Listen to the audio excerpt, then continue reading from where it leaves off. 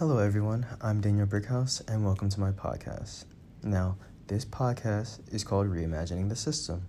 Through this podcast, I will be discussing the criminal justice system and its flaws and how we can start to reimagine what abolition of the system could potentially look like. Now, for those wondering, abolition is the doing away or completely getting rid of a system. Though, small disclaimer, I'm not claiming that I know everything about the abolition process or how it would work. I myself am only coming from a background of what I've learned so far from my college courses, through social media discourse, through reading books, and through scholarly articles that I've had to read along the way, along with listening to more educated people on this topic, aside from myself, and just from overall knowing and being Black in America and what all that entails. Now, I know some people don't like really long podcasts, so I promise I'm going to keep things short, sweet, and to the point, and I'm going to make sure I follow that through all these episodes. All right, bet. So let's get straight into this. Now, to start this off, I'm going to start from the base of what exactly the criminal justice system is in of itself. By definition, like straight from Google itself, it says that the criminal justice system is a network of government and private agencies intended to manage the accused and convicted criminals. The criminal justice system is comprised of multiple interrelated pillars consisting of academia, law enforcement, forensic services, the judiciary, and corrections. Now listen, definition straight from Google itself. It then goes on to state that this is all in place to support the legal system and everything within the legal system. And after you further delve into it, it starts to involve ethics and how the professionals within the system make decisions based on the things they believe in and what they think is right and wrong. We come to know this as discretion. Now, per se, for example, when you think of a cop in a certain situation, let's say you get pulled over for speeding, it's to the cop's discretion if he wants to give you a ticket or not. Now, when we look further into this, the problem with this is oftentimes when we actually leave things up to people's discretion, we face what can be called bias or discrimination.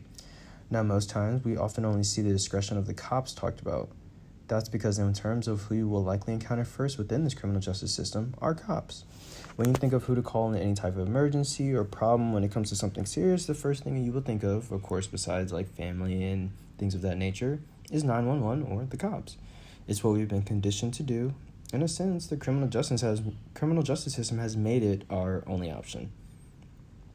Yet, countless times, over and over, we see discretion being wrongly used by just about everyone in this instance, or everyone in the system, sorry. For instance, after you're in the system with your initial interaction with a cop, you then must start to interact with the court system.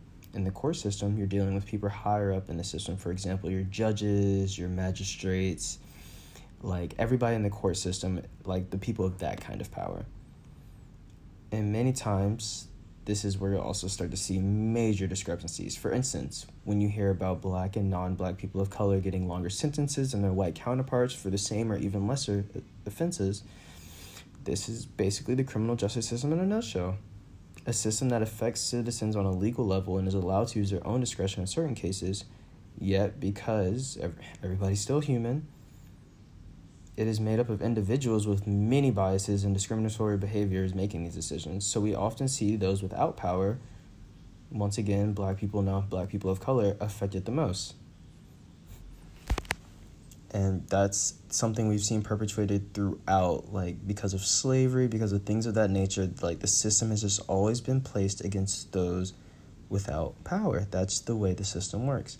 The system is always made for those to be benefited who have the power, who are in place to make these decisions. Now, I kept this as short and sweet as possible because this is the very first episode and because this is just running through very, very quickly what the criminal justice system actually is. And if you enjoyed this talk and you want to hear more about what will be discussed, this next episode will dive further into the criminal justice system.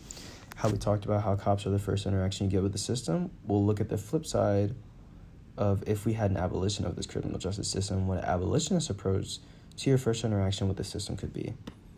And that's kind of how this will all end up being structured. One week we'll discuss a part of the criminal justice system, and the following week we'll discuss how that system will be different when approached from an abolitionist perspective on the examples and things that we discussed in the previous podcast. So I just want to say thank you for your time, and I can't wait to see you on next week's podcast. This was Daniel Brickhouse, and We're reimagining the system, and I hope you have a great rest of your day.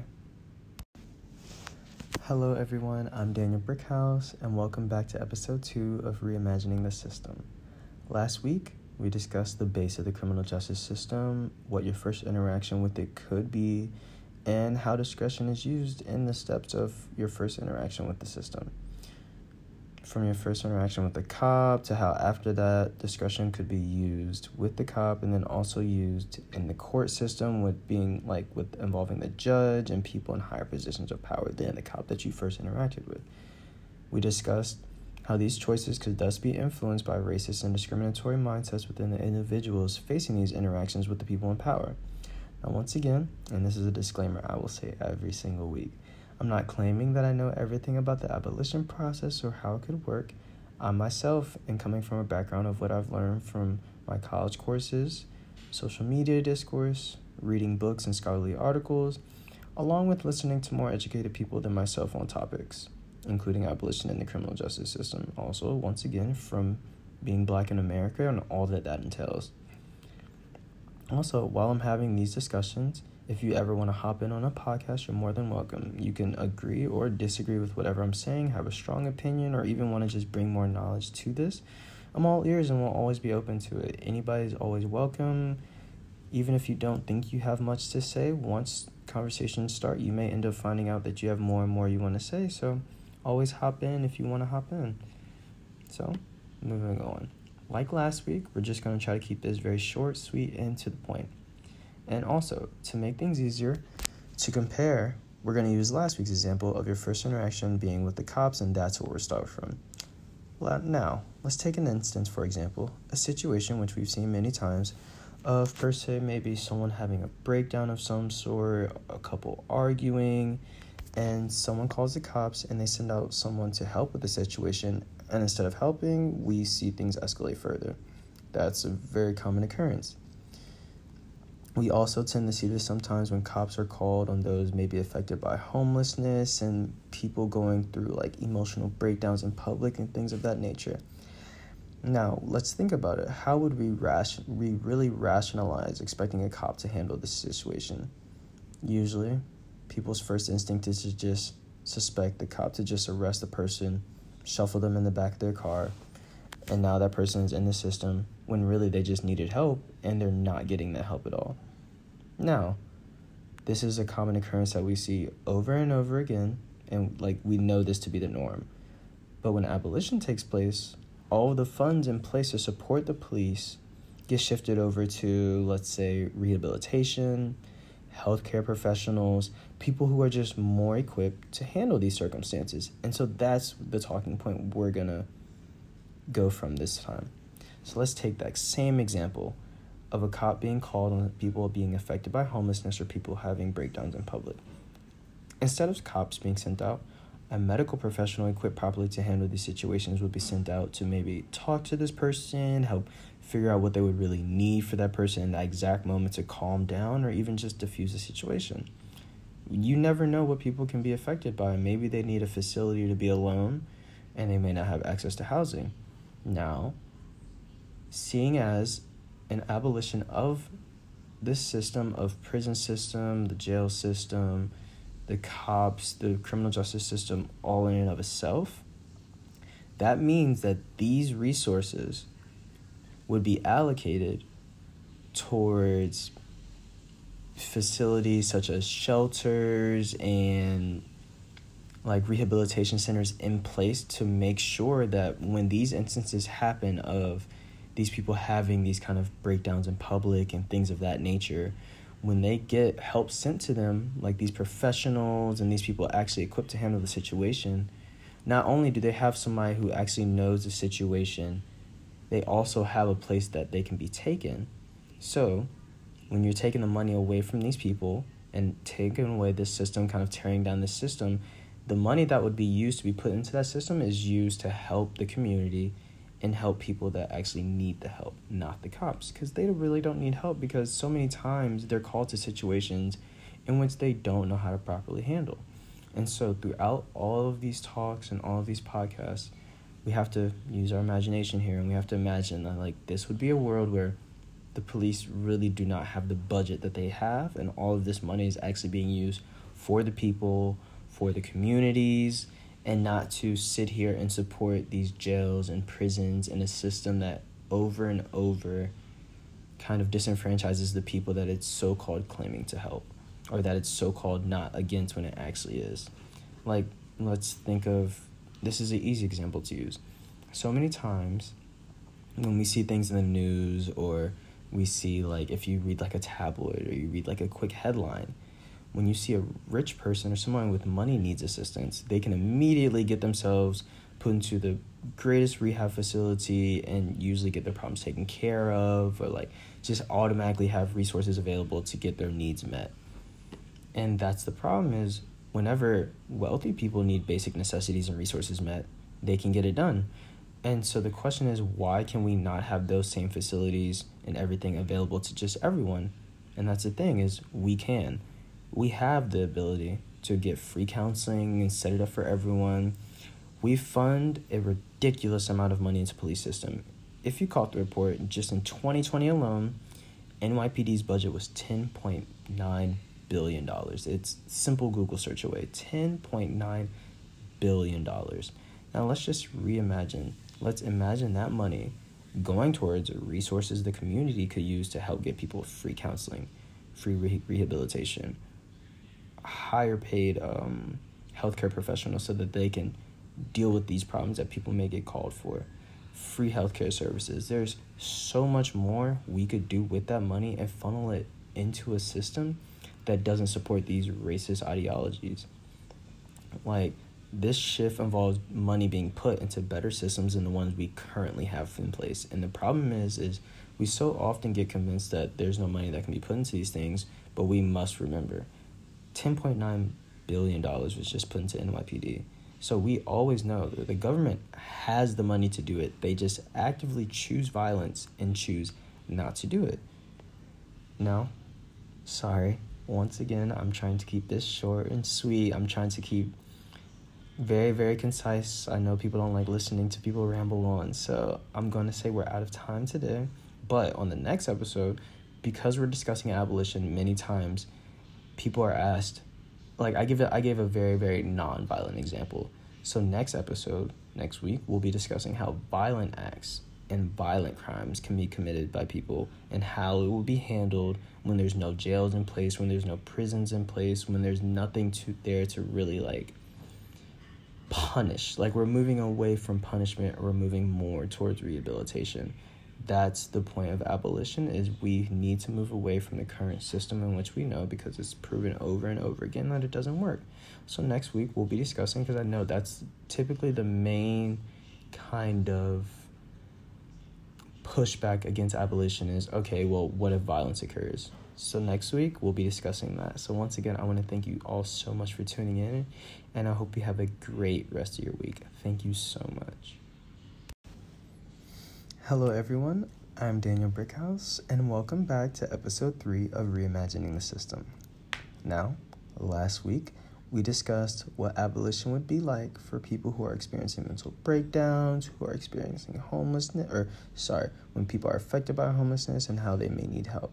How instead of sending cops, when the system is actually abolished and we get things in place that don't favor cops and don't favor putting money into such a racist and violent system, that would mean that the other services such as counseling and medical professionals would have the means to be called on to be sent out to help these people. We discussed how the money spent towards the police would be allocated towards better facilities for the community, higher paid healthcare professionals, and so that way they can be compensated for the work they're doing. And we can kind of start to look at this as a way of where we no longer need to just lock people up and throw them in the back of a police car for mental health episodes or things that happen in public, when really they just need help and not to be locked up, not to be kind of deemed as lesser than in the community. Now, moving forward, this week we'll be discussing what we do when violent crimes are committed and perpetrated. We typically see that being the drawing point and kind of like the pushback of people not favoring the abolition of the prison system, because you have to address violent acts. And we'll address many things surrounding this. Now, once again, like I say every week, I'm not claiming that I know everything about the abolition process or how it could work. I myself am coming from a background of what I've learned so far in my college courses, social media discourse, reading books and scholarly articles, along with listening to more educated people than myself on topics involving the criminal justice system, and also always from being Black in America and what all that entails. What I'm doing is simply having a discussion. And once again, I invite anybody, if you ever want to hop in on a podcast, you're more than welcome. Agree or disagree with anything I'm saying, have a strong opinion, or even want to bring in more knowledge. I'm all ears and always open to being more informed on any topic that's ever discussed. So like last week, we're going to try to keep this very short and sweet and to the point. But please bear with me. This one might be a tad bit longer, so just stick along with me. So, when thinking about an abolition of the system, many times that means you've attacked the things causing the system to be in place in the first place. Like, I'm going to go ahead and state, I, for one, believe that prisons and jails are inhumane and they focus more on punishment instead of rehabilitation and actually addressing the problem at hand. Prisons do not ever prevent crime from taking place, or does it really deter people when you consider the number of people either in or on their way to being in prison. Also, the conditions in which these people who actually are inside of prison and jail are inhumane. And so what does that really say about how we feel for people who simply just made a mistake? Would you yourself want to be thrown in awful conditions for making a small mistake? Absolutely not. So that's why I'm saying eliminate. And then we must think, like, you make a small mistake, or some things that aren't even, like, let's look back at how nowadays we're seeing weed getting decriminalized and all of these things. Like, people used to get thrown in jail, especially Black and people of color, for having very, very small amounts of weed on them. Yet now we're seeing this act get decriminalized, and we're no longer seeing these people get sent to jail, but yet they're still keeping some people in jail. Some places, of course, they're like eliminating jail sentences and things of that nature, but it's just like we're starting to see that the power is there to decriminalize certain things and to just kind of eliminate certain acts that the system has deemed awful. Like, we need to realize that, like, eliminating this system would help decriminalize many acts, because if there's no prison for people to even be thrown into, that means these acts will be viewed differently when being assessed, because now your immediate punishment isn't there anymore. Like, your immediate go-to punishment to just throw people in jail, fill up the prison, isn't there anymore. So now you must put thought and care into every system, in every case, in everything that's being happened. Like, now, like, let's use weed once again, for example. Now that it's decriminalized, yes, you may have a big amount, but it's no longer like you go to jail for it. Like, you'll be fined and maybe things of that, but you're not going to just instantly being thrown in jail anymore. Like, it just takes that stress off of even just having it in the first place. Now, once again, I know I haven't addressed violence yet, which is the main talking point for this, so let's go there right now. As quoted in transferharm.org, I will put the link in the comment. I will put the link to this article in the description below. The elimination of violent crime is inextricably tied in with the entire point of socialism, which is to create a society in which people are prosperous and happy and don't hurt each other. And abolition is a useful way of thinking of these things, because it says the task is to make a world in which prisons are unnecessary, rather than the task is to make a world in which prisons are comfortable. Like, contrary to popular belief, and that belief being, people, who support capitalism, according to SafeWise, in the most safe cities, and they took 100 of them, the median income throughout all of these cities was $102,000. So, like in the previous podcast, when I was saying money plays a factor in determining crime, when people have money to have their most basic necessities and needs met, much crime will be cut out. Most crime is usually done out of straight necessity and socioeconomic status. In these cities as well, the safest crime, violent crime, was 0.3% out of 1,000 people. Taking into account that the median income throughout all of these safe cities combined all safe cities was $102,000, it just lets you know that economics will always play a factor, and letting people have basic things they need and the money they need to actually access what they need met, you can cut almost all crime altogether. Now, I know people like examples, and it's maybe like, well, that's not possible, and like, you've never seen this work in a different country. Let's take Norway, for example. Norway is a socialist country who makes sure the needs of all of its citizens are met. And out of per 100,000 people had a murder rate of 0.53. That literally totaled out to 25 murders in all of 2018. The U.S. could literally only dream of those numbers. But let's say the violent crime is committed. What would we do with them? What would we do with this person who committed this crime? In some places, kind of how I mentioned above, like Norway, sadly, yes, they do still imprison people. Now, I, for one, after hours of scoundering through texts and such, didn't really find kind of like a viable solution to violent crime punishment. I personally believe in rehabilitation. I think if you cure the basis of the problem, you can prevent future problems. So even for violent crimes, even if it's a longer rehab process, we still can't default to just throwing people in prison. But we can still kind of incorporate like a long-term type of rehab, because with proper therapy and everything included, you can always get to the root of the problem. Always. And many times the root of the problem is honestly capitalism. Like with the work of abolition, we are going to see capitalism in and of itself be thrown down. Like we're going to see capitalism torn down, because capitalism is the main root kind of all problems, because these jails exist because people are basically going against the system. Their basic needs aren't met. The things they need aren't met because of capitalism, right?